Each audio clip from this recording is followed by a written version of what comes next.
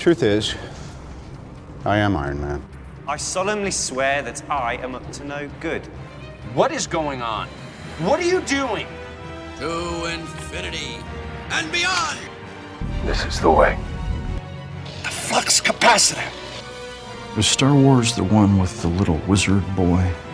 Chewie, we're home. Avengers! Assemble.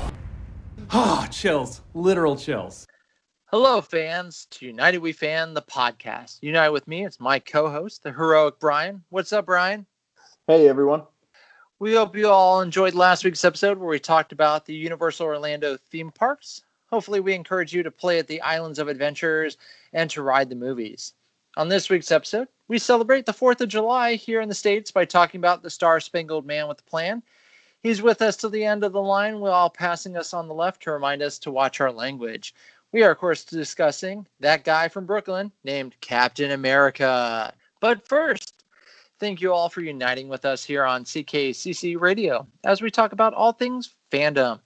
CKCC Radio is our home, so please spread your support to the rest of the variety of shows we have here on the channel to entertain you. They have podcasts ranging from wrestling talk shows, episode reviews of The Simpsons, Disney animated movie rankings, music ranking tracks, motivational moves, Real Paranormal Talk, Racing Nerd Podcast, BingeCast for binging shows, and many other podcasts. You can listen to all of us on Apple, Spotify, iHeartRadio, Podbean, and most podcast locations. Shout out to Jeff's recent ranking tracks. He reviewed the Linkin Park Hybrid Theory album with our commissioner, Chris.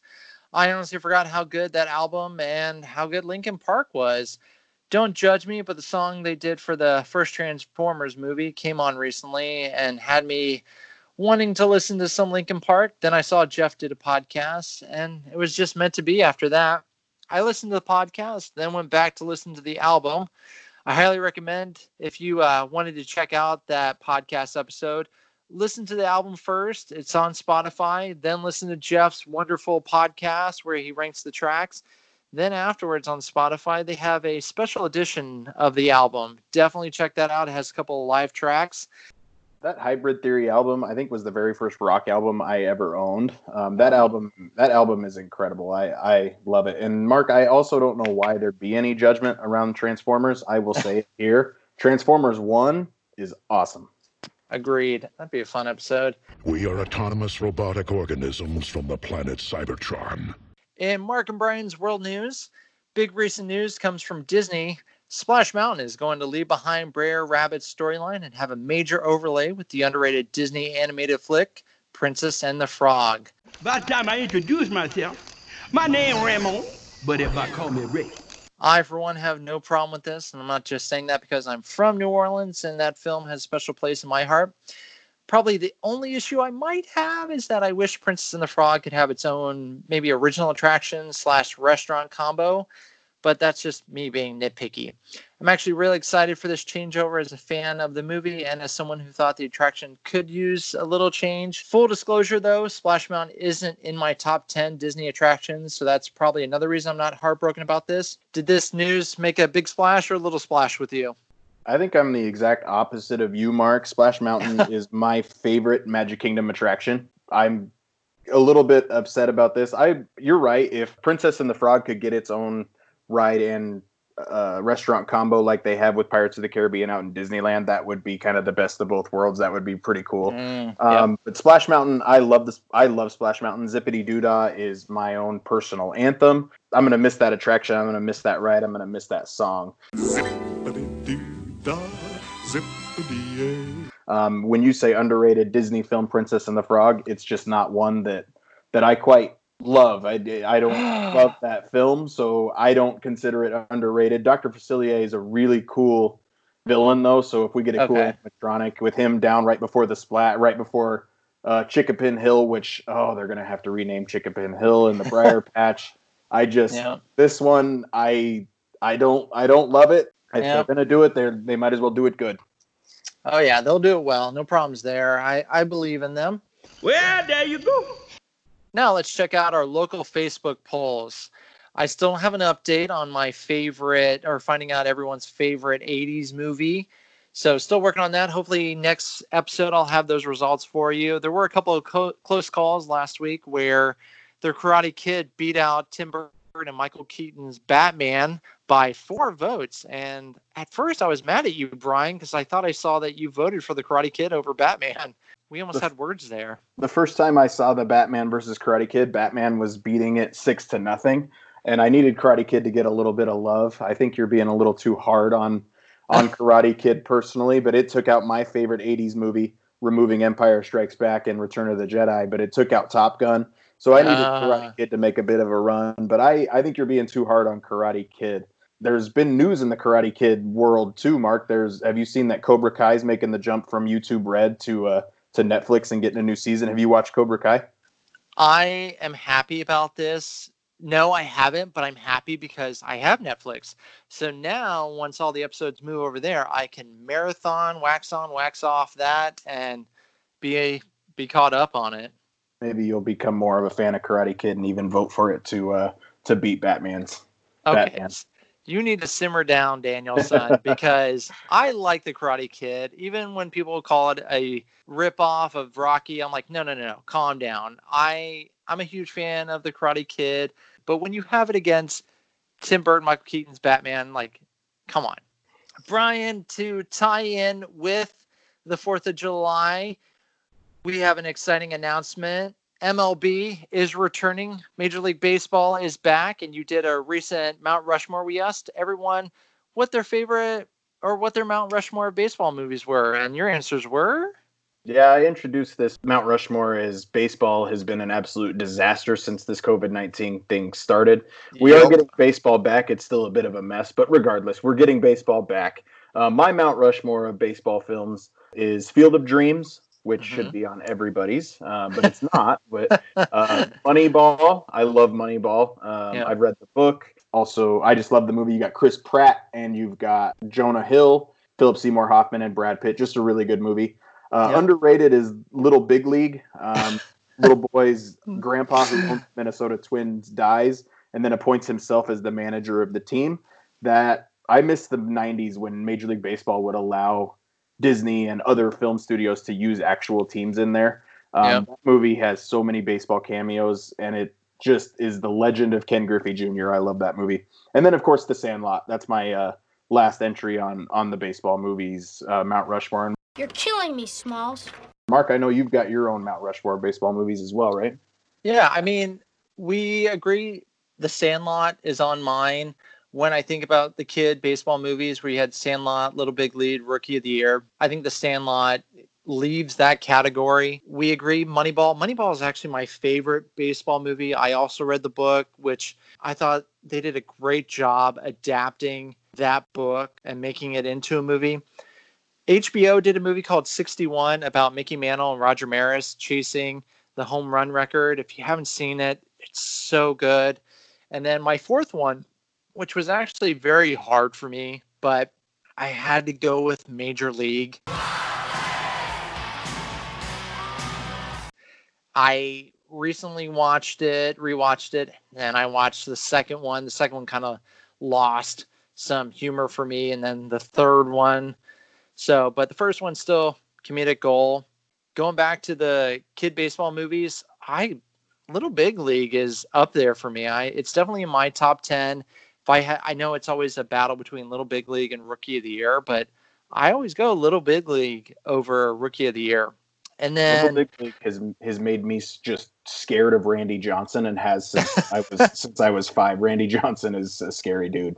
I want to know the director of that movie. Did he just go, "Hey, so Randy, I mean Mr. Johnson, could you just play it natural? Yeah, just do it natural. Be you." And I feel like that's the only direction Randy Johnson got in that movie. And yes, we do remember A League of Their Own and Bull Durham. They just didn't make our lists.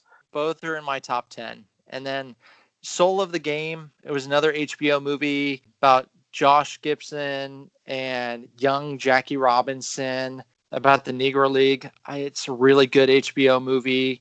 Angels in the Outfield. Shout out to that one. Field of Dreams. It's not as high on my list You have the Kevin Costner baseball trilogy, which is Bull Durham, Field of Dreams, and For Love of the Game. Bull Durham out of those three is higher for me. And then I got to bring up the Bad News Bears, the original trilogy. When you posted this, I know someone gave it a shout out, and I'm not talking about the Billy Bob Thornton remake. I'm talking about the original one. The first one, so good. I forgot all about the second one. They go to the Astrodome and play there, and I can only imagine as a kid playing there. And then the third one, they go to Japan to play, and I just loved that so much. So if you get a chance, go back and revisit the Bad News Bear trilogy. It's a fun time. Yeah, and 42 is another one we didn't talk about. Oh, Chadwick Boseman plays Jackie Robinson. That's a really cool scene when the first baseman comes over to him and he says, "Maybe tomorrow we'll all wear 42 just so they can't tell us apart." And then goosebumps. And now every year on May 15th on Jackie Robinson's birthday, they always wear his wear 42. Everybody in the league, and that's a cool shout out as well.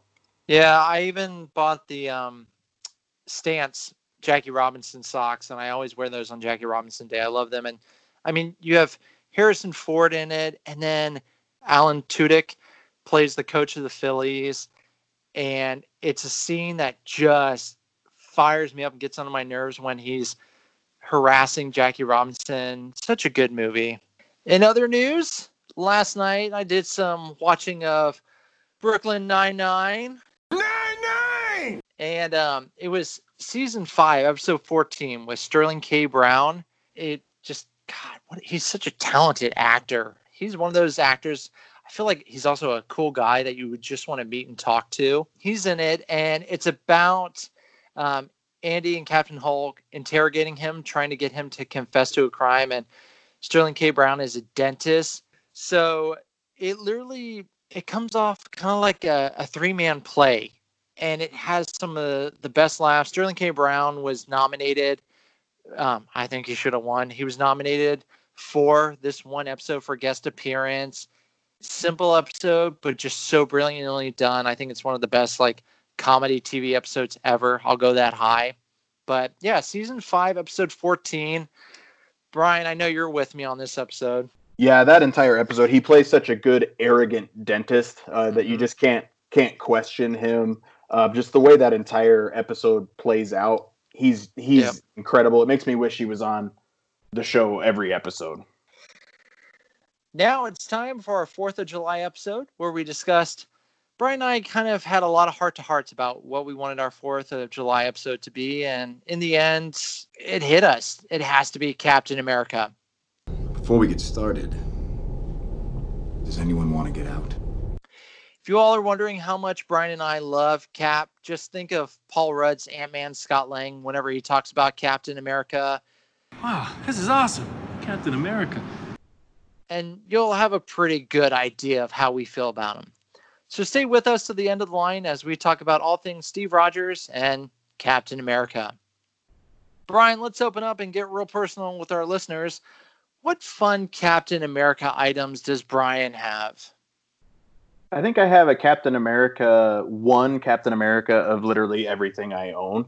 I have a phone case. My watch band is a leather watch with the shield imprinted on it for my Apple Watch. For my lanyard for my Universal annual pass is a Captain America. My wife painted me a picture of Cap holding Mjolnir for Father's Day last year. And so are worthy on it.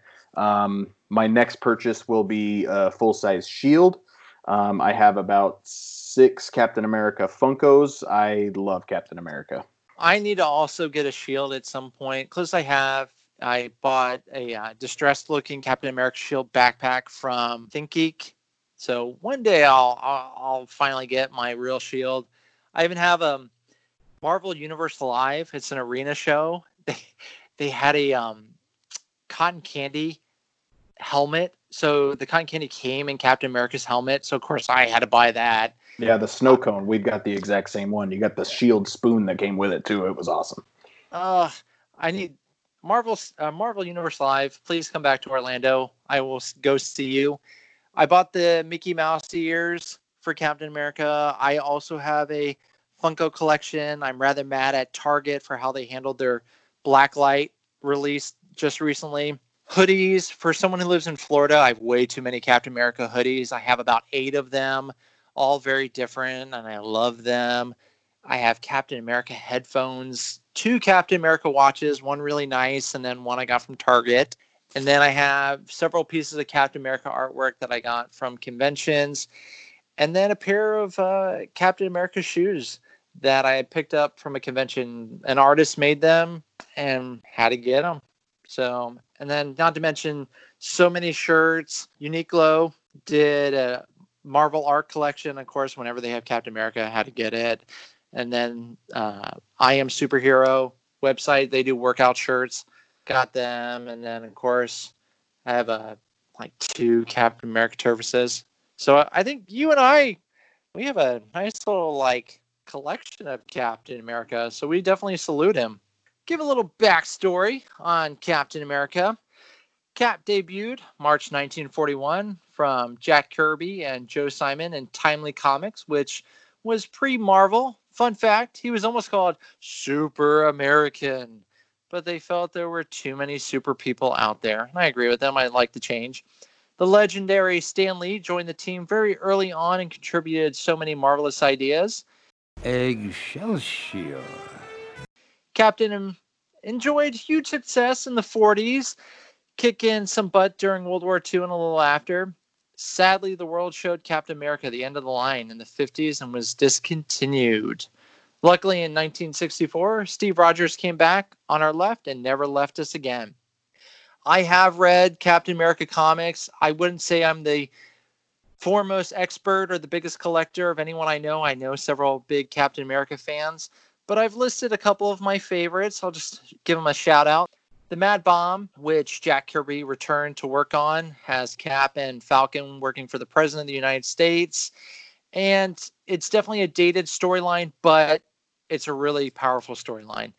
Man Out of Time, which has Captain being brought into the modern world. A big thing for me is the artwork in it.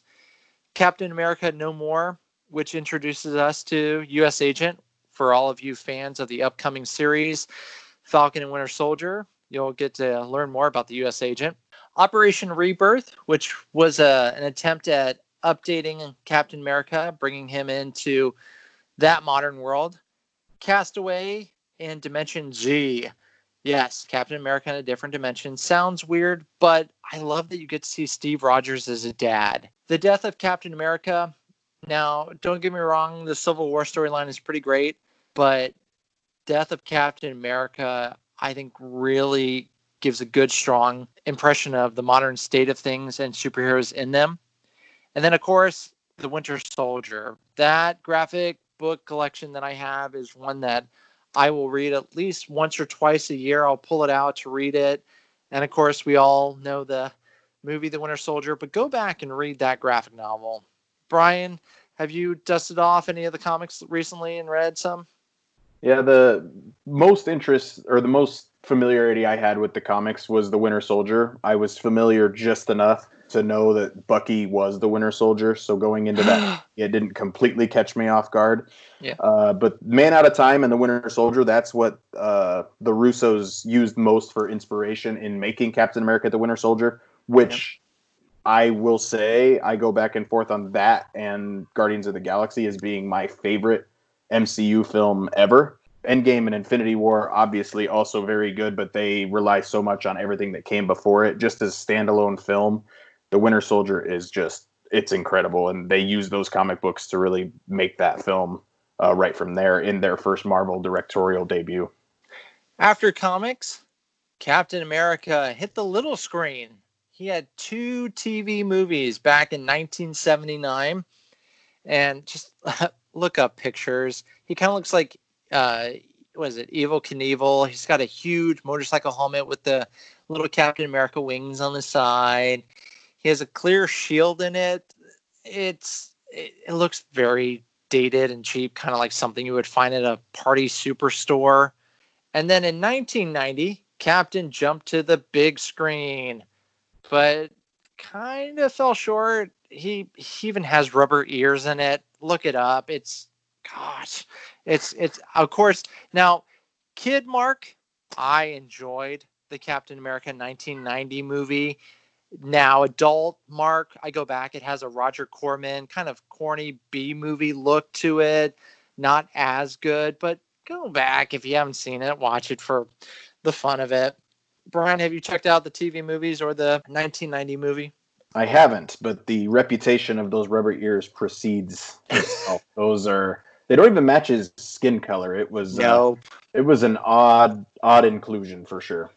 Like I said, I didn't notice them as a kid. I didn't go, oh my God, those look so bad. Those rubber ears stuck to the side of his mask. But now when you go back and watch them, you go, oh yeah. There were a lot of those rumors kind of in the late 90s, early 2000s too, that Brad Pitt was going to play Captain America. I am pretty glad that they kind of held off and waited for the MCU to play out without kind of burning that character's bridge too much. Now we'll move on to Captain America in the Marvel Cinematic Universe. He got his own trilogy, and I think it's one of the stronger of the trilogies. Brian, you want to take on ranking the Cap trilogy?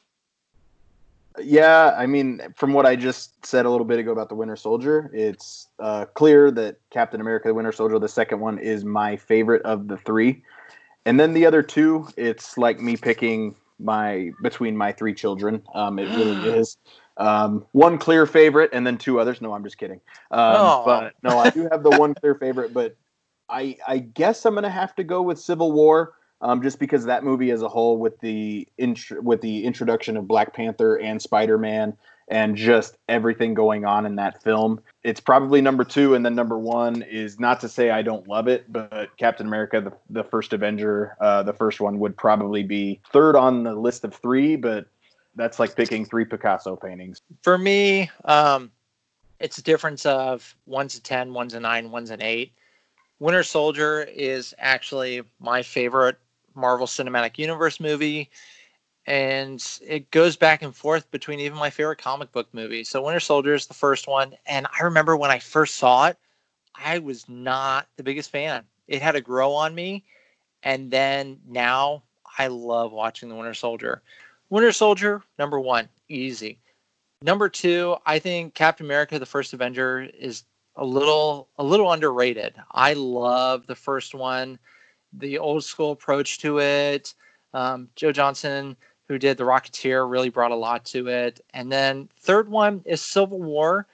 The only reason it's third for me is the parts where it feels like a Captain America movie, I love it. And then there's parts where it feels like a mini Avengers movie, and it kind of takes away from it being a Captain America movie. Don't get me wrong, I love the parts. I love introduction of Black Panther. I think he was perfectly put into it. Same with Spider-Man. Cap did make appearances in other movies besides his Captain America trilogy. Brian, where else can we find Cap? Yeah, so he's got his three films. So he appeared in The First Avenger and then The Avengers. And then he actually made a quick cameo. Loki appears as Captain America in Thor: The Dark World. And that's a pretty funny scene as well. If you get a chance, the deleted scene is out there where Tom Hiddleston put on the captain suit from the first Avengers movie to do the scene for Chris Evans to see how he does it. It is a great deleted scene. Captain America, the Winter Soldier came next, and then Avengers Age of Ultron was his next appearance. And then Captain America Civil War, which we talked about. And then he makes the most funny appearances in Spider-Man Homecoming. When he does the sit down on the video, when he's sitting in there, Peter Parker's watching in gym. He says, "Today, my good friend, your gym teacher," and he points to the right of the screen, and Hannibal Buress' character is on the complete opposite side. And then he just follows up with, "I'm pretty sure this guy's a war criminal now or whatever, but I got to show these videos." So, and then he talks about when he goes, "So you got detention, and I'm pretty sure you were just trying to be cool. But take it from a guy who was frozen for 65 years. The only way to be cool is to follow the rules." And then he gets the post-credit scene about patience. It's incredible. And then he shows up in Avengers Infinity War. He's only got about 5 minutes of screen time, but they were an important 5 minutes of screen time in Infinity War. And then obviously in Avengers Endgame. And we'll talk more about that later on. But he's got a lot of film appearances. Yeah, I loved him in Spider-Man Homecoming. The first time I saw it with the gym teacher scene, I felt so bad. I didn't notice him motion. I missed the whole joke. And I heard people in the audience laugh, and I laughed. And then I went back to watch the movie again, and that's when I noticed it. And I laughed so hard. The detention video, I love how the director filmed it because it really felt like an old, outdated movie or something you'd have to watch in school. His PSAs, yep. Yeah, and the end credit scene, because everybody was excited, hoping for something really big. Hi, I'm Captain America, here to talk to you about one of the most valuable traits a soldier or student can have: patience. Sometimes patience is the key to victory. Sometimes it leads to very little, and it seems like it's not worth it. And you wonder why you waited so long for something so disappointing. How many more of these do I have to do? It's just hilarious. It's on the level of when we finally got to have Thor being more comedic. You got to see a comedic Captain America moments without making it too slapstick. It was just so perfectly well done. That brings us to where Captain America started in the MCU with Captain America, the First Avenger. Like I said earlier, I think highly underrated. I applaud Kevin Feige for going, you know what, let's have Captain America be during the times of World War II. Let's go for it. Let's take a chance. Because if you think back, you didn't really have hero movies set back in those times. Dick Tracy was a modest hit. It went for it. The Shadow with Alec Baldwin didn't do that well. And then you had The Phantom with Billy Zane. That didn't do that well. Oh my gosh, I forgot about that movie. Oh, if you want, it's a guilty pleasure marathon for me where I do The Shadow, Dick Tracy, and The Phantom. It's an enjoyable one. The Phantom's on Amazon if you have Amazon Prime. Dick Tracy, I think, is on Disney Plus. I don't know if you can watch The Shadow anywhere. I luckily found a DVD copy of that one. You use the term enjoyable very loosely there, I think. How dare you? I said they were guilty pleasures. Anyways, so Captain America First Avenger, Alan Silvestri's score to it. I love that soundtrack. Him and Alan Menken from Disney fame. He did the song, The Star Spangled Man. They did that song together. So a little fun fact there for all you Disney fans. And then when you talk about the music, Mark, in Avengers Endgame, when Tony gives Steve that shield back and Alan Silvestri cuts to his score from Captain America, the First Avenger, right at that, it's perfect. When you hear it, it takes you all the way back to that film. It's really cool.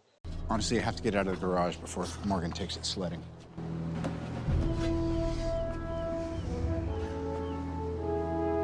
Thank you, Tony. Will you keep that a little quiet? Didn't bring one for the whole team. Yep. And then music when Cap's plane is going down there and he's talking to Agent Carter. Oh, score right there just breaks my heart so much. But I loved it. The casting was perfect. Hugo Weaving as Red Skull, sadly, just for that one movie. Then you have Stanley Tucci as the Doctor. I went back recently and watched it, and you just see skinny Steve Rogers when he's laying on the table before he becomes super soldier. You see Stanley Tucci just put his hand on him, and I was like, oh. And then, of course, I love the scene between them where they're just swapping stories. Yeah, when you talk about Stanley Tucci's character, that's the biggest thing that I wanted to talk about with this particular movie, aside from Cap jumping on the grenade. Yeah. And then the scene when he holds up the taxi door as a shield, and it's got a star right on it, just showing what the shield's coming. It's really cool. And you talked about the Star Spangled Man as well. But Stanley Tucci is Dr. Erskine in this movie. When Cap asks him, he says, "Why me?" And he just says, the serum amplifies everything that is inside. So good becomes great. Bad becomes worse. This is why you were chosen. Because the strong man who has known power all his life may lose respect for that power. But a weak man knows the value of strength and knows compassion. And that speech that Dr. Erskine gives to Steve is really what I think gives Steve the courage to continue to become Captain America. But another thing about Captain America, the First Avenger, Mark, I don't think I've told you, but I actually made an appearance in Captain America: The First Avenger. If you look really closely, that skinny body that they used to put on Skinny Steve, that was me from high school. Just a scrawny little kid that always gets beat up. Yeah, that was me. Okay, Brian. So, yeah, and then, like I said, the film is just made by perfect casting. You have Haley Atwell as Agent Carter. I love her. And when she got her spin-off series, sadly only 2 seasons on Disney Plus, check it out, I was so happy because it was sad because we got her in Winter Soldier, and sadly that wasn't too much. You know, the heartbreaking scene in Winter Soldier. We'll get to that. But so heartbreaking. Oh my God, gives me anyways. But when we got the series to see Agent Carter in action in that like male chauvinistic world, and you could see her having to still, even after Captain America, things weren't easy for her. I love that they gave her the attention she deserved.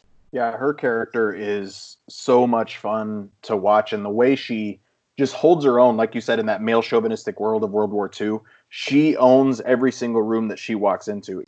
Of course, we have to talk about our little introduction to her when the one guy is just being a real jerk to her, and she asks him to step forward, put 1 foot forward, and then just slugs him. And then Tommy Lee Jones, of course, walks up and just says, "Did I give you permission to, lay on the ground?" I loved that scene when she slugged him. The smile she gets when Steve drops the flag down and just pulls the pin out of the flagpole, just the smile she gives. She just admires him for being so creative. I love her character. Work smarter, not harder. Mm-hmm. Brought up Tommy Lee Jones. I thought he was a great authority figure in the film, perfectly cast. The little banter between him and Stanley Tucci, where he goes, "Look at him. It's breaking my heart." Like said it so sarcastic. And then he throws the grenade out there, and everybody hides behind, including Hodge, who's his pick for the serum. And Steve jumps on that grenade, and Dr. Erskine just looks at him, and he just responds with, "He's still skinny." And then the makeup effects on Red Skull, I love how comic book realistic they went for it, and they didn't give him like a CGI face. Yes, I know they had to use CGI on his nose, but the rest of it is makeup. Hugo Weaving, perfect casting. I wish we could have gotten more and look into that backstory about the reason why we couldn't get more. It's a fun little he said, kind of shifting the blame on who actually is the reason. It's a fun read. Yeah, I'm glad they at least got Ross Marquand to come back to see Red Skull again. In this movie, he looks kind of like a melted red crayon all over his face. I wish there was a little bit more structure. It hasn't aged as well as some other things from that movie. It's been a lot of the CGI on Skinny Steve, but I don't know. I mean, everybody has their own opinion. For me, I wish it had a little bit more bone structure to it. But Captain America's next appearance, it was in the Avengers. Mark, what was some of the stuff in the Avengers that kind of stood out to you from that? I mean, of course, we got to see at the end the little sneak clip of Captain America in the gym leading up to the Avengers. So when you're introduced to him in the next one, you see he's still battling his own demons coming from the ice. But I love the scene between him and Coulson because, we got Coulson from the other movies who's just very serious, all business. You just see him fangirling over Captain America about how, I worked on your suit. I watched over you while you were sleeping. Not in a weird, I think the reason I love it so much is I could totally relate with Coulson. So he just wants to get his trading card signed, man. Oh, yeah. And then I love the scene when Cap meets Bruce Banner, Mark Ruffalo, and he goes, "Is that the only word on me?" And Cap just goes, "That's the only word I care about." Cap doesn't need gossip or rumors, all that. Yeah, going back to the first Avenger, when you talk about the post-credit scene, the post-credit scene in the first Avenger was basically just a trailer for the Avengers. I wish they had ended the movie with the kid holding the trash can lid and then done all the modern day stuff as a post-credit scene, but it is what it is. That would have just been such a perfect ending to the movie. But I wish they would have ended it with that and then had the mid credits be the modern day Captain America waking up, and then if he had to, the post credits having the preview. Well, I think this was the 5th Marvel movie out there. A lot of people still didn't know about the post-credit scenes, and they didn't want people to miss it. Like now, I think if the movie came out, they would do it differently. Yeah. But there were so many people that were still missing the post-credit scenes back in the day, the mid-credit scenes back in the day of these Marvel movies.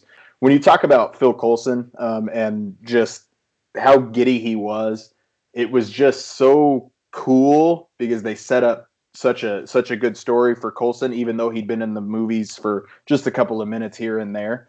But it really pays off a lot faster than you'd think when, unfortunately, Coulson meets his demise. And Nick Fury uses that to his advantage, and he takes the trading cards from Coulson's locker and makes it look like they were on him to kind of bring the group together. From a storytelling standpoint, it's really unfortunate that Coulson had to be that guy. But yeah. Going back to Alan Silvestri's score, that track for They Called It with Coulson, that's one of my favorite Marvel score tracks. Check it out. And then working one of the conventions I worked, they sell the card set. So they have 2 sets. They sell the bloody one. That sounds so horrible to say. And then they sell the dry set. And I was gifted it. So I have that over on one of my shelves, and I love it so much. I gotta say, it's an honor to meet you, officially. I sort of met you. I mean, I watched you while you were sleeping. I mean, I was present while you were unconscious. But my favorite scene from the Avengers that involves Cap is when he's doing the punching bag and Nick Fury comes in and he just asks him if he's into the mission, and Cap says, "At this point, I doubt anything would surprise me." And Nick Fury responds with $10, says you're wrong. And then later in the movie, when they get on the helicarrier, Cap just pulls a $10 bill out of his pocket and hands it to Fury, and he just kind of takes it and keeps walking. It cracks me up. It's like little things like that I loved. It was a small little joke. And then I don't know why, but I still laugh. And I don't remember a lot of people laughing at when Cap just picks up the punching bag like it's nothing in the beginning there. Just picks it up. And then when Thor shows up and Thor goes, "You want me to put the hammer down?" Oh. And he just, that is just thing dreams are made of, when Mjolnir hits Cap's shield and there's that giant explosion. And then they use that again in Avengers Age of Ultron too, but it's really cool. Well, you had to have the 3 of them work it out. It's 3 heroes who are used to leading their own team, doing their own thing. You knew they weren't going to fit together like a puzzle. They had to have their little aggressive negotiations before they could resolve their leadership style. Well, next is, like you said, Mark, Captain America, the Winter Soldier is your favorite MCU movie, and I go back and forth on it being my favorite MCU movie as well. What about the Winter Soldier stands out to you so much? I just love that we get to see Captain America being a little more modern, seeing him try to fit in. The opening scene where he's running around Washington and you just see him passing poor Sam, and keeps going and saying, "On your left."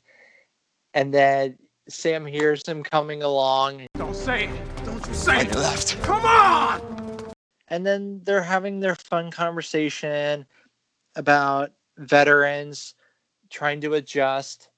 And I'm glad they didn't gloss over that. You know, that, oh, Captain's fine in this movie. He's adjusted. No, he's he's got his list. The internet, so helpful. And we used to boil everything. So, and then I will admit, I had heard the Trouble Man soundtrack before that movie, but I'd forgotten all about it. And then he talked about it. If you get a chance on Spotify, check it out. The Trouble Man soundtrack, it's just a really good album. Love the tune they used in the movie.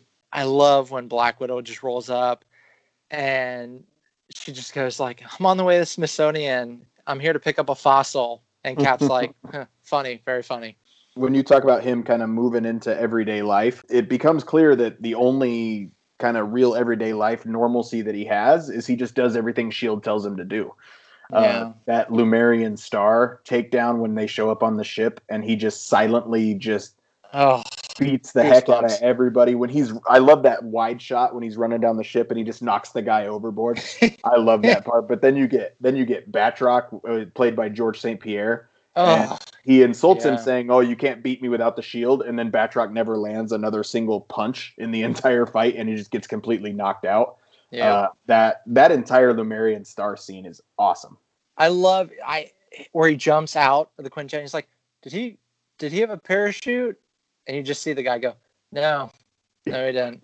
Rumlow is even his villain in this movie, and he just has so much admiration for him at that point in time.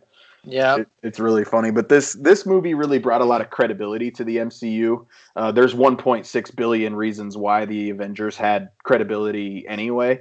But by casting Robert Redford as Alexander Pierce, kind of really brought in this political espionage, just old everything school. And it brought the MCU to a whole new level. I mean, Robert Redford's character, and then getting to see him in Endgame again was just awesome. But it brought a whole different credibility that the MCU I don't think has lost since then. Yeah, that's just it. You get Oscar winner Robert Redford in a Marvel movie. Now, I love all the stories where you have the celebrities go, "I took this role because of either my kids or my grandkids told me they would be so mad at me." And it was the same thing with him. So thank you to his grandkids for telling Granddad Redford to be in the movie. He brings a whole new level to it. Like, this isn't like a cheesy comic book movie. It's one of my favorite audio commentaries from the directors. If you get a chance, if you have a way to watch it with them. I love their approach to it, doing it like a 70s spy thriller, and Robert Redford brings that gravitas to it. So another example of perfect Marvel casting. Yeah, and this was the directorial debut for the Russo brothers. Since then, they've done Captain America: Civil War, and then Avengers Endgame, Infinity War, and Avengers Endgame. But bringing the Russos over from Community, we got our first Community cameo. Danny Pudi he opens the door for Captain America. They pull a gun on him. He just puts his hands in the air. That's one Community cameo. In Civil War, they get the Dean to make an appearance, and then in Endgame, you get Ken Jeong and Shirley Bennett. I'm blanking on the actress's name now, but she shows up in Endgame too. But there's a few Community cameos that we get from the Russo brothers, along with their Arrested Development cameos that we have too. Brian, I think we talked about Community a couple episodes on our favorite comedy TV shows episode. Check that podcast out. It's a hoot. Brian can encourage you as to why you should check out Community for fans of the Russos. Absolutely. But when we talk about just Nick Fury was so good in this movie too. When he shows up in Cap's apartment and Cap doesn't know it. And Marvel trivia fact, the song playing in Cap's apartment is Been a Long, Long Time, which is the exact same song that Cap and Peggy dance to at the end of Avengers Endgame. That's the first time that song actually appears in the MCU. Do you know the third movie that it appears in? I don't. Age of Ultron. Oh, yeah, when Scarlet Witch is messing with his mind and he goes to the club, right? Yep. And then, Brian, for the bonus round, what Disney theme park does that song play in? Disney's Hollywood Studios. Yeah. For extra bonus points, where? I would have to say Sunset Boulevard. I think that's the only place I've heard it, right in front of the Tower of Terror there. Yep. I will admit, every time I walk down Sunset and that song comes on, I get the Captain Goosebumps. So, Absolutely. Good job. Yeah, another one of my favorite scenes out of that movie is when they're in the Apple store and Natasha and Steve are acting like they are going on a honeymoon or whatever. And they talk about how they're going to go to New Jersey on their honeymoon. And the actor's name is D.C. Pearson. He's the really long hair. He's actually shown up in a couple of things. But when she goes, "Oh, you guys are practically twins," and he goes, "Yeah, I wish," and he kind of pats Cap's chest and he goes, "Specimen." That part makes me laugh every time. Yeah. And then I love it too when they're leaving, they're trying to get out of the mall. Cap's got like a huge plan, but of course Black Widow's like, "Shut up and put your arm around me. Laugh at something I said." What? Do it. And you just see Cap trying to like fake laughter. I didn't even realize this until I watched the commentary. When Cap lies to Scarlett Johansson that's the first time Cap really lies, because he's always so honest. But well, I mean, he lies plenty on his enlistment forms in the first movie. He doesn't always tell the truth. He just always does the right thing. Brian. There's a difference. This is a moment of Brian takes Mark literally. What I'm saying is Captain America, let me rephrase then. Captain America starts playing the spy game where he tries to lie. Of course, Black Widow just calls him out on for being a bad liar, because that's just not how he wants to do things. Yeah. We can't discuss Captain America, the Winter Soldier, without talking about the elevator fight scene. Just I love that scene kind of comes back in Endgame too. Hail Hydra. But he says, before we get started, does anybody want to get out? And then he just beats the heck out of everybody and then ends it by just stomping and kicking up his shield, and then jumps out of the elevator and takes down a Quinjet all on his own. It's amazing. Arguably one of the best fight sequences in any movie. That was the first scene they filmed for that entire movie. Yeah, and I think, what did I hear? It took like 3 days. The price of freedom is high. It always has been. And it's a price I'm willing to pay. And if I'm the only one, then so be it. But I'm willing to bet I'm not. Arguably Cap's least impressive, and for the Avengers in general, their least impressive showing was in Avengers Age of Ultron. That's not to say there's not some good stuff that came out of that movie. But Avengers Age of Ultron, was there anything Cap specific, Mark, that really stands out to you? I will admit, every time I do a marathon where I go back and I rewatch Ultron, it gets better and better. Yeah, it's still, out of the 4 Avengers movies, it's the 4th one, but I will defend that movie. Cap, though, he's really trying to come into his own as the leader of the group. I do love, in the beginning, you have the hero shot, just like you had in the first Avengers movie. You have them all kicking butt. Joss Whedon does a great job. And then he frames that one shot where they're all in it together. Like, let's just hurry up and get this done right away. It was played for the trailer more than anything. True. And then, yeah, I love you brought it up where Thor and Cap, you see them like, oh yeah, it's just a regular thing now for us to have Thor hit my shield and us to take out some people. Including a tank. I mean, we even have Cap throw a motorcycle in mid-motion to take some people out. Yeah, there's really only 2 things from Cap from this movie that really stand out to me. One of them is just simply comedy. And the other is, and they're both kind of comedy, honestly, where Cap's talking to the rest of the group when they're fighting Ultron and Sokovia at the end. He says, tear these things apart. If you get hurt, hurt them back. And if you get killed, walk it off. That always cracked me up. And then when they're talking about when Vision actually picks up Mjolnir, this is the one movie where Cap can't pick up Mjolnir. And It is from Marcus and McFeely, the writers, that Cap was, because he was holding on to the secret of who killed Tony's parents. That's what made him unworthy. I can debate it all day long, but regardless. But when they're talking about the Vision and actually he just has different rules about why he gets to pick up Mjolnir because he's artificial intelligence or whatever. So it doesn't count. No, it's not like a person lifting the hammer. Right. Different rules for us. Nice guy, artificial. Thank He can wield the hammer, he can keep the Mind Stone. It's safe with the Vision. And these days, safe is in short supply. But if you put the hammer in an elevator, it would still go up. Elevator's not worthy. I'm gonna miss these little talks of ours. Well, not if you don't leave. The scene between the 3 of them, Cap, Iron Man, and Thor, you could just tell they just had a fun time filming that. And then Thor, he just leaves with his little amazing exit at the end there. And then you see a cute moment between Cap and Tony Stark that, of course, sadly, we get Civil War next, but you just see them for a little bit longer still being friends. Age of Ultron really struggled with the Phase 3 announcement, knowing Civil War was next. I think it kind of got swallowed up in Phase 3. Age of Ultron a lot of it just didn't work. People were looking forward to Civil War, which a lot of people consider as Avengers 3, even though it is very much a Captain America film and always will be.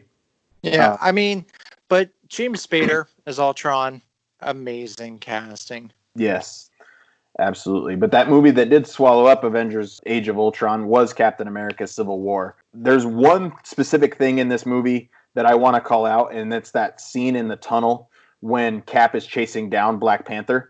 And they are literally running as fast as all the cars. And then you see that scene kind of in a different way in Avengers Infinity War when they're fighting Thanos' army. And everybody's running as they're all coming in. And Cap and Black Panther they're physically enhanced. So they run ahead of everybody else, just how much faster they are than everybody else. It's really on display in that tunnel chase scene in Captain America Civil War. And that's just a really cool scene. Go back to the old school comics. Black Panther, he kicks Captain America's butt in a couple of comic books. So there's actually some pretty good storylines between those two. I'm glad Black Panther's character, he fit so perfectly in it with the Sokovia Accords, Wakanda, or as Mark Ruffalo says it in Ultron, Wakanda, Wakanda. I love how they brought in Black Panther. It felt so natural and organic. And they didn't spend a lot of time on backstory. They did the same thing with Spider-Man. And this is what told you what the Russos kind of knew what they were doing. Black Panther fit in so well. Well, Kevin Feige, I think the Marvel Cinematic Universe works so well because he knew they were doing a Black Panther movie. So he's like, all right, let's just make this short. We're going to have the Black Panther movie. We can deal with his backstory and explanations and all of that in that movie. It's coming. So in this one, he's the son of the ambassador from Wakanda, the king of Wakanda. Let's just pick it up from there.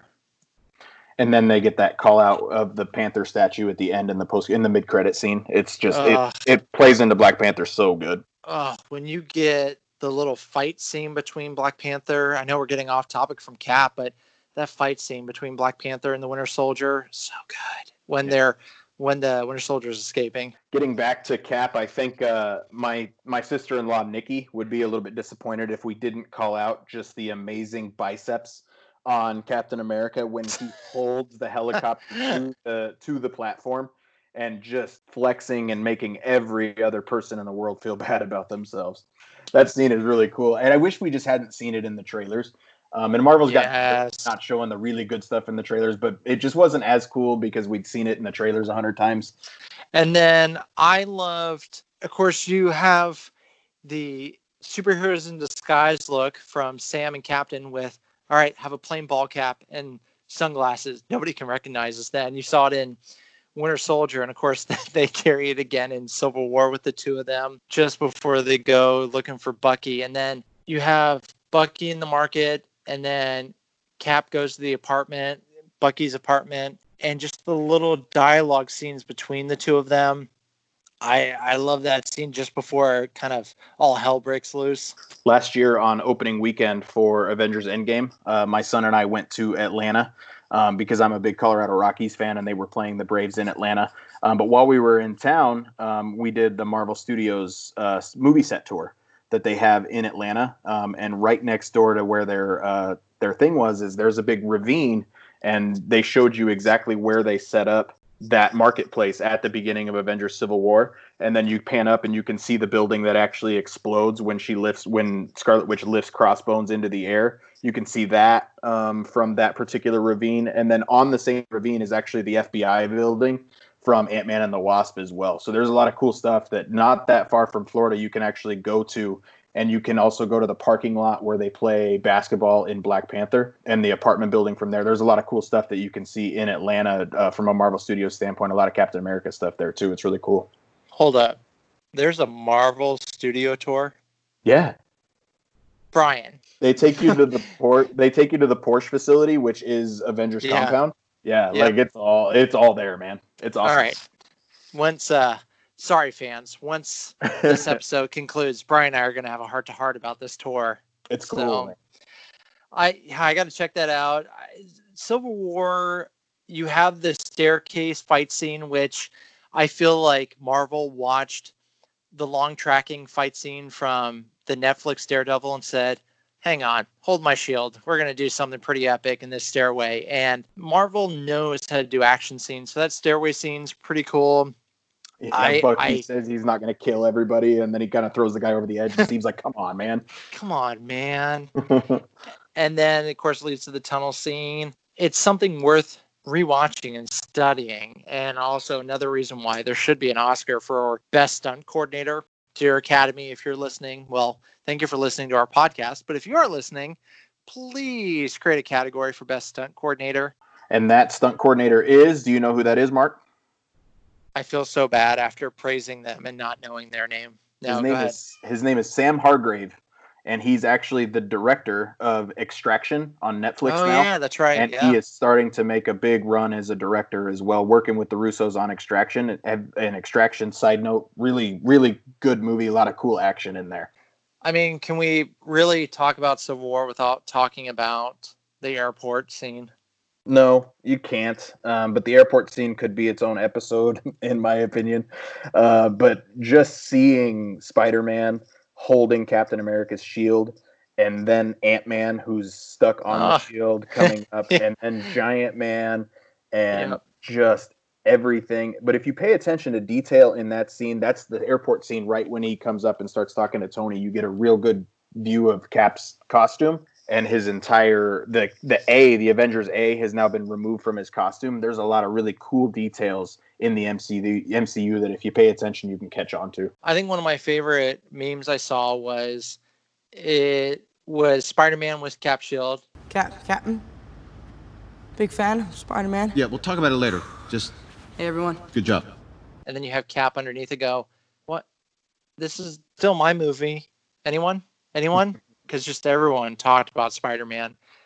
How could we forget about the meeting of Scott Lang and Captain America in the parking garage of the airport? How did we forget that? Jeez. Look, I want to say, I know you know a lot of super people, so thanks for thanking of me. I just, when he looks back at Scarlet Witch and he's like, hey, I know you too. You're great. I'm shaking your hand too long. I think Scott Lang is everybody. If you were to meet Captain America or Chris Evans, however you want to look at it, Paul Rudd plays it perfectly. No question. Well, moving on to his shortest appearance is in Avengers Infinity War. Again, he's not on screen very much in that movie. And his shields, to me, were very disappointing. But regardless, the entrance that he makes in Avengers Infinity War when he steps up and saves Scarlet Witch and Vision by Proxima Midnight tossing that trident at him, and he just catches it. And again, we saw that in the trailer, but still, it was just so cool. But when he shows up at Avengers Compound again after having been gone for so long, and he just tells Secretary Ross, he says, I'm not looking for forgiveness, and I'm way past asking for permission. If you want to stand in our way, we'll fight you too.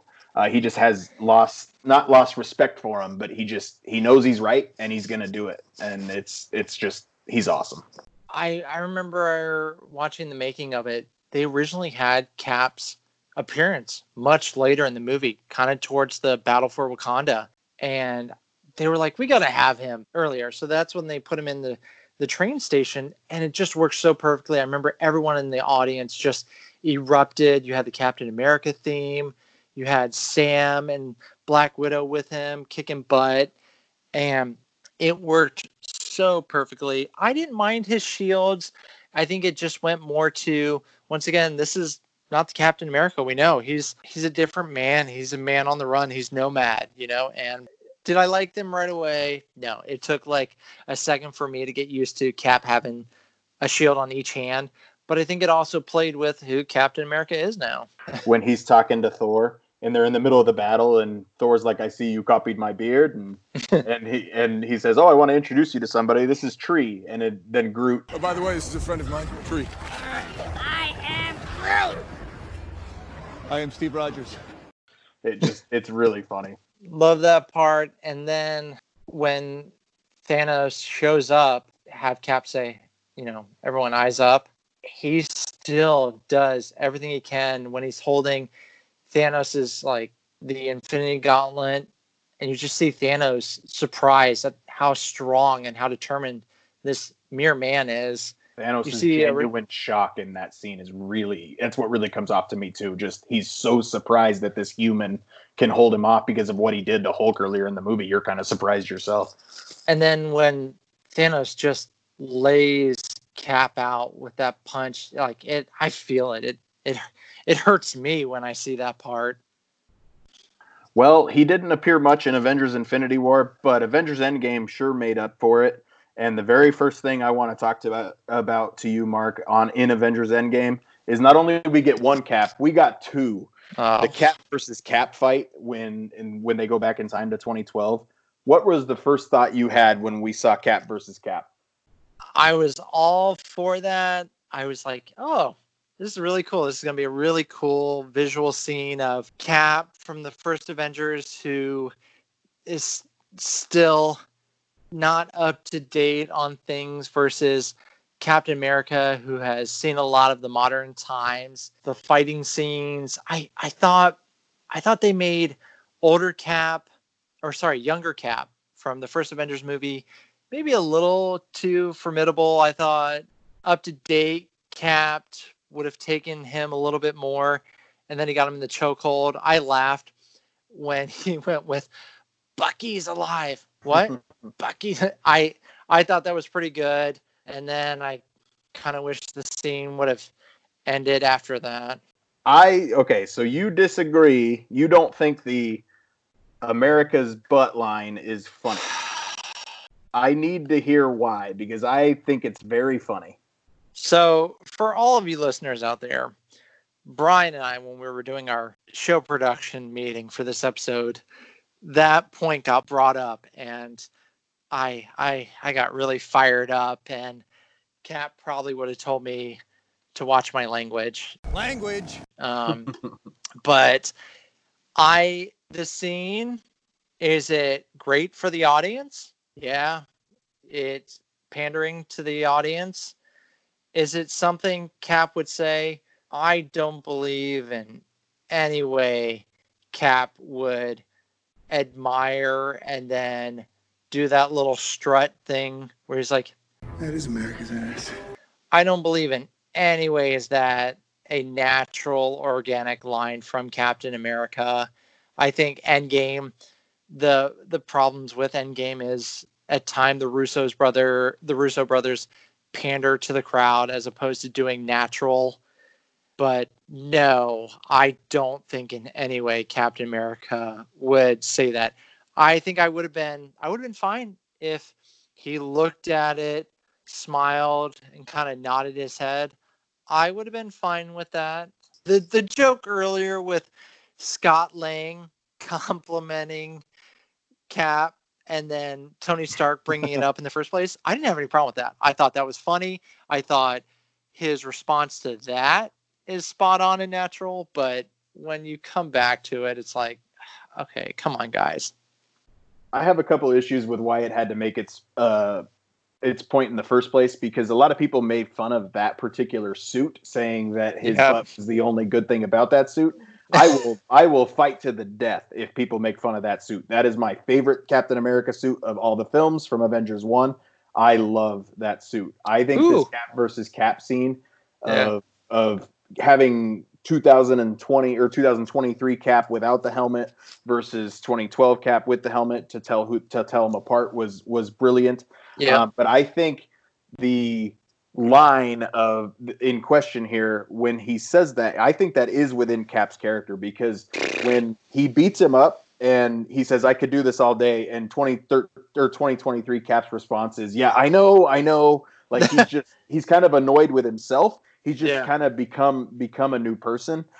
So I don't consider it near as out of character as you. But I can definitely see where you're coming from. Had it been in any other light, I think I would have agreed. You do get a little bit of a not another teen movie glimpse, Chris Evans at that point in time.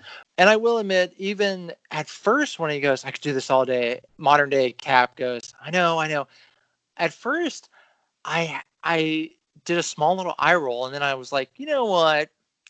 I'm not mad at that one. I'm not mad at that one. That one's funny, man. And then Funko, if you're listening out there, I would love a little Funko to Cap set where it's helmet Cap versus non-helmet Cap. I think that would be pretty good. But Brian, we got a set of Spider-Man pointing at Spider-Man. We can get Cap pointing at Cap. Right. Actually, Brian, Mount Rushmore, Captain America suits. Avengers 1, The original that he pulls off the mannequin I am so fired. is the same one as what he wears in the first Avenger. That one's number 2. Number 3, I really like the worn out suit that he wears in Infinity War. It's the same suit that he wears in Civil War. It's got all the defects and stuff because he's been wearing the same suit for so many years. And then that one that he has with the magnetic shield magnet on his arm in the Winter Soldier is probably number 4. Yeah, I've got to go the Endgame one with the comic book scales on it. I love that one. The stealth suit, that actually grew on me. I actually really like it. So that's number 2 on there. Number 3, I have to go the World War II one, the same one that he pulled off of the mannequin. And then I'll go with the one from Civil War in the beginning. It's very similar to the one in Ultron, but they took off the white stripe from it. So I think those are my 4. But Avengers Endgame ends with probably the best payoff in the MCU, in my opinion. When the second Mjolnir showed up back on screen, when Thor was jumping through time, I knew Cap was going to pick it up, and I could not wait. But when Cap lifts Mjolnir, I often will jump onto YouTube and watch the audience reactions to that particular scene. That gives me chills every single time. And that's why I talk about Avengers Endgame, probably my favorite MCU film, but it doesn't mean anything if it doesn't have the payoff of the 21 films before it. But when Cap picks up Mjolnir and then wields the lightning and everything, it is everything I dreamed and then some more. When he spins it, when he's holding the shield, there's nothing better. And then when he calls Stormbreaker and him and Thor are next to each other and Thor goes, no, you have the little one. It is perfect. And then part of that Mjolnir is when Cap calls it to him. He says, all the portals open up, Cap says Avengers, and then Mjolnir comes flying in, and then he just says assemble. And for those in the know, we've been waiting 22 films to hear Avengers assemble. They teased it at the end of Ultron. They teased it in multiple other places. But to hear him say Avengers assemble on screen, the way in which it showed up, there could not have been anything better. Yeah, and to quote our little intro guy, chills, literal chills. So when he picks it up, I was one of those people in the audience that cheered on. I will admit there was 1 or 2 times during that battle where I was scared Cap was going to be the one who didn't make it. Oh, man. And that's what I expected. When he tightens his broken shield on his arm to also cut some of the bleeding, you just hear Sam. Captain Sam, can you hear me? On your left. That whole scene is beautifully shot. Alan Silvestri's score is amazing. That was the funnest night I've ever had in a movie theater. Even if it happens again, it'll never be the first time ever again. That was incredible. Yep. We got to talk about it. It brought tears to my eyes and made me an ugly crier. But with Cap going back to bring everything back, I had a weird feeling when he was talking to Bucky and they were doing kind of a goodbye. And I was like, wait a minute, why is he doing a goodbye with Bucky? And Bucky had like a look on his face where Bucky knew it was coming. Bucky knew because they have that close of a friendship. And not to say Sam and Cap they just have a different kind of friendship. And you see Sam saying, get him back. But you see Bucky just look over and he goes, Sam. And you just look over and you see a guy sitting on a bench and you just start to get goosebumps. And God, did I ugly cry during this scene. And I have no problems admitting it. Yeah, old man Steve, I'm so glad that he went out and got the family that Tony was telling him to get. Yeah. It just, seeing old man Steve show up and having Chris Evans in the makeup, it just brought it full circle. I can feel what Sam says when he says, I'm just bummed I have to live in a world without Captain America. And spoiler alert, we don't have to live in a world without Captain America. Yay. When he uncovers the shield, and I am one of those people who is Team Sam. Sam looks over at Bucky. Bucky nods to him. Bucky knows he's not Captain America. Sam is the perfect and right man to be Captain America. I'm glad they gave it to him, but that scene when he picks it up and you just see Cap go, How does it feel? Like it's someone else's. It isn't. oh, chills. Literal chills. And when Sam's response is just thank you, like it really kind of dawns on Sam at that point in time. And it just, I expect the premise of the Falcon and the Winter Soldier to be Falcon kind of becoming the new Captain America, and John Walker, like you talked about earlier, U.S. agent, is going to be in the show. The fact that anybody from the government's going to say who's Steve Rogers to tell us who the next Captain America is, like, get off your high horse, man. Like, Steve Rogers has done so much for you. Like, he gets to pick the next Captain America. If Sam's good enough with him, Sam says it in the Winter Soldier. Hey, I just go where he goes. I just do it slower. I love that line. It like Sam, especially with a lot of everything going on in the world today, having an African-American Captain America is going to mean a lot of things to a lot of people. And it's going to be really, really neat to watch that play out on screen. I'm with you. I think he picked the right Captain America. Bucky's got a lot more things he needs to work out. The show is the Falcon and the Winter Soldier. I think we'll see Bucky wield the shield a time or two as well. Yeah, and I mean, Anthony Mackie, first off, perfect casting. He's another guy from New Orleans. So I remember hearing the story. Chris Evans tells Anthony Mackie, hey, so he got to be the one to tell him. Yep. That's so cool. You get the shield. And Anthony Mackie just it hit him emotionally because that's an honor.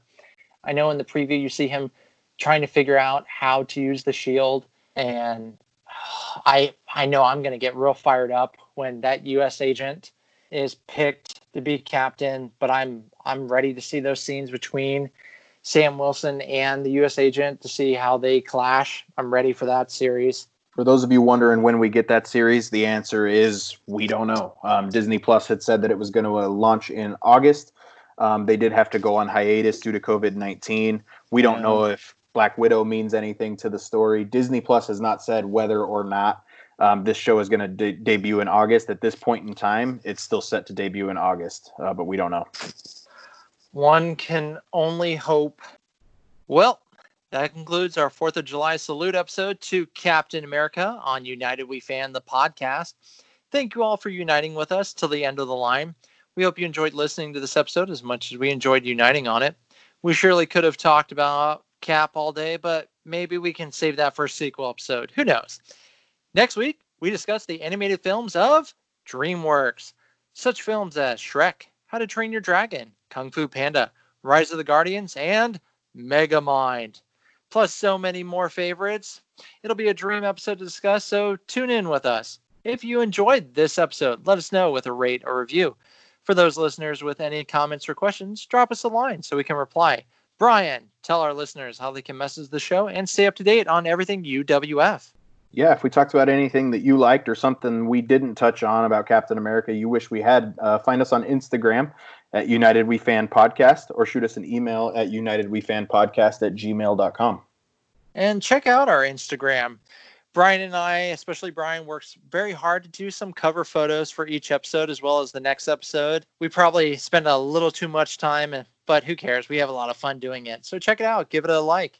Thank you, CKCC Radio. Check us out and the many podcasts of CKCC Radio on Apple, Spotify, iHeartRadio, Podbean, and most podcast locations. Till we unite again, fans. And remember, gosh darn it, watch your language. I understood that reference.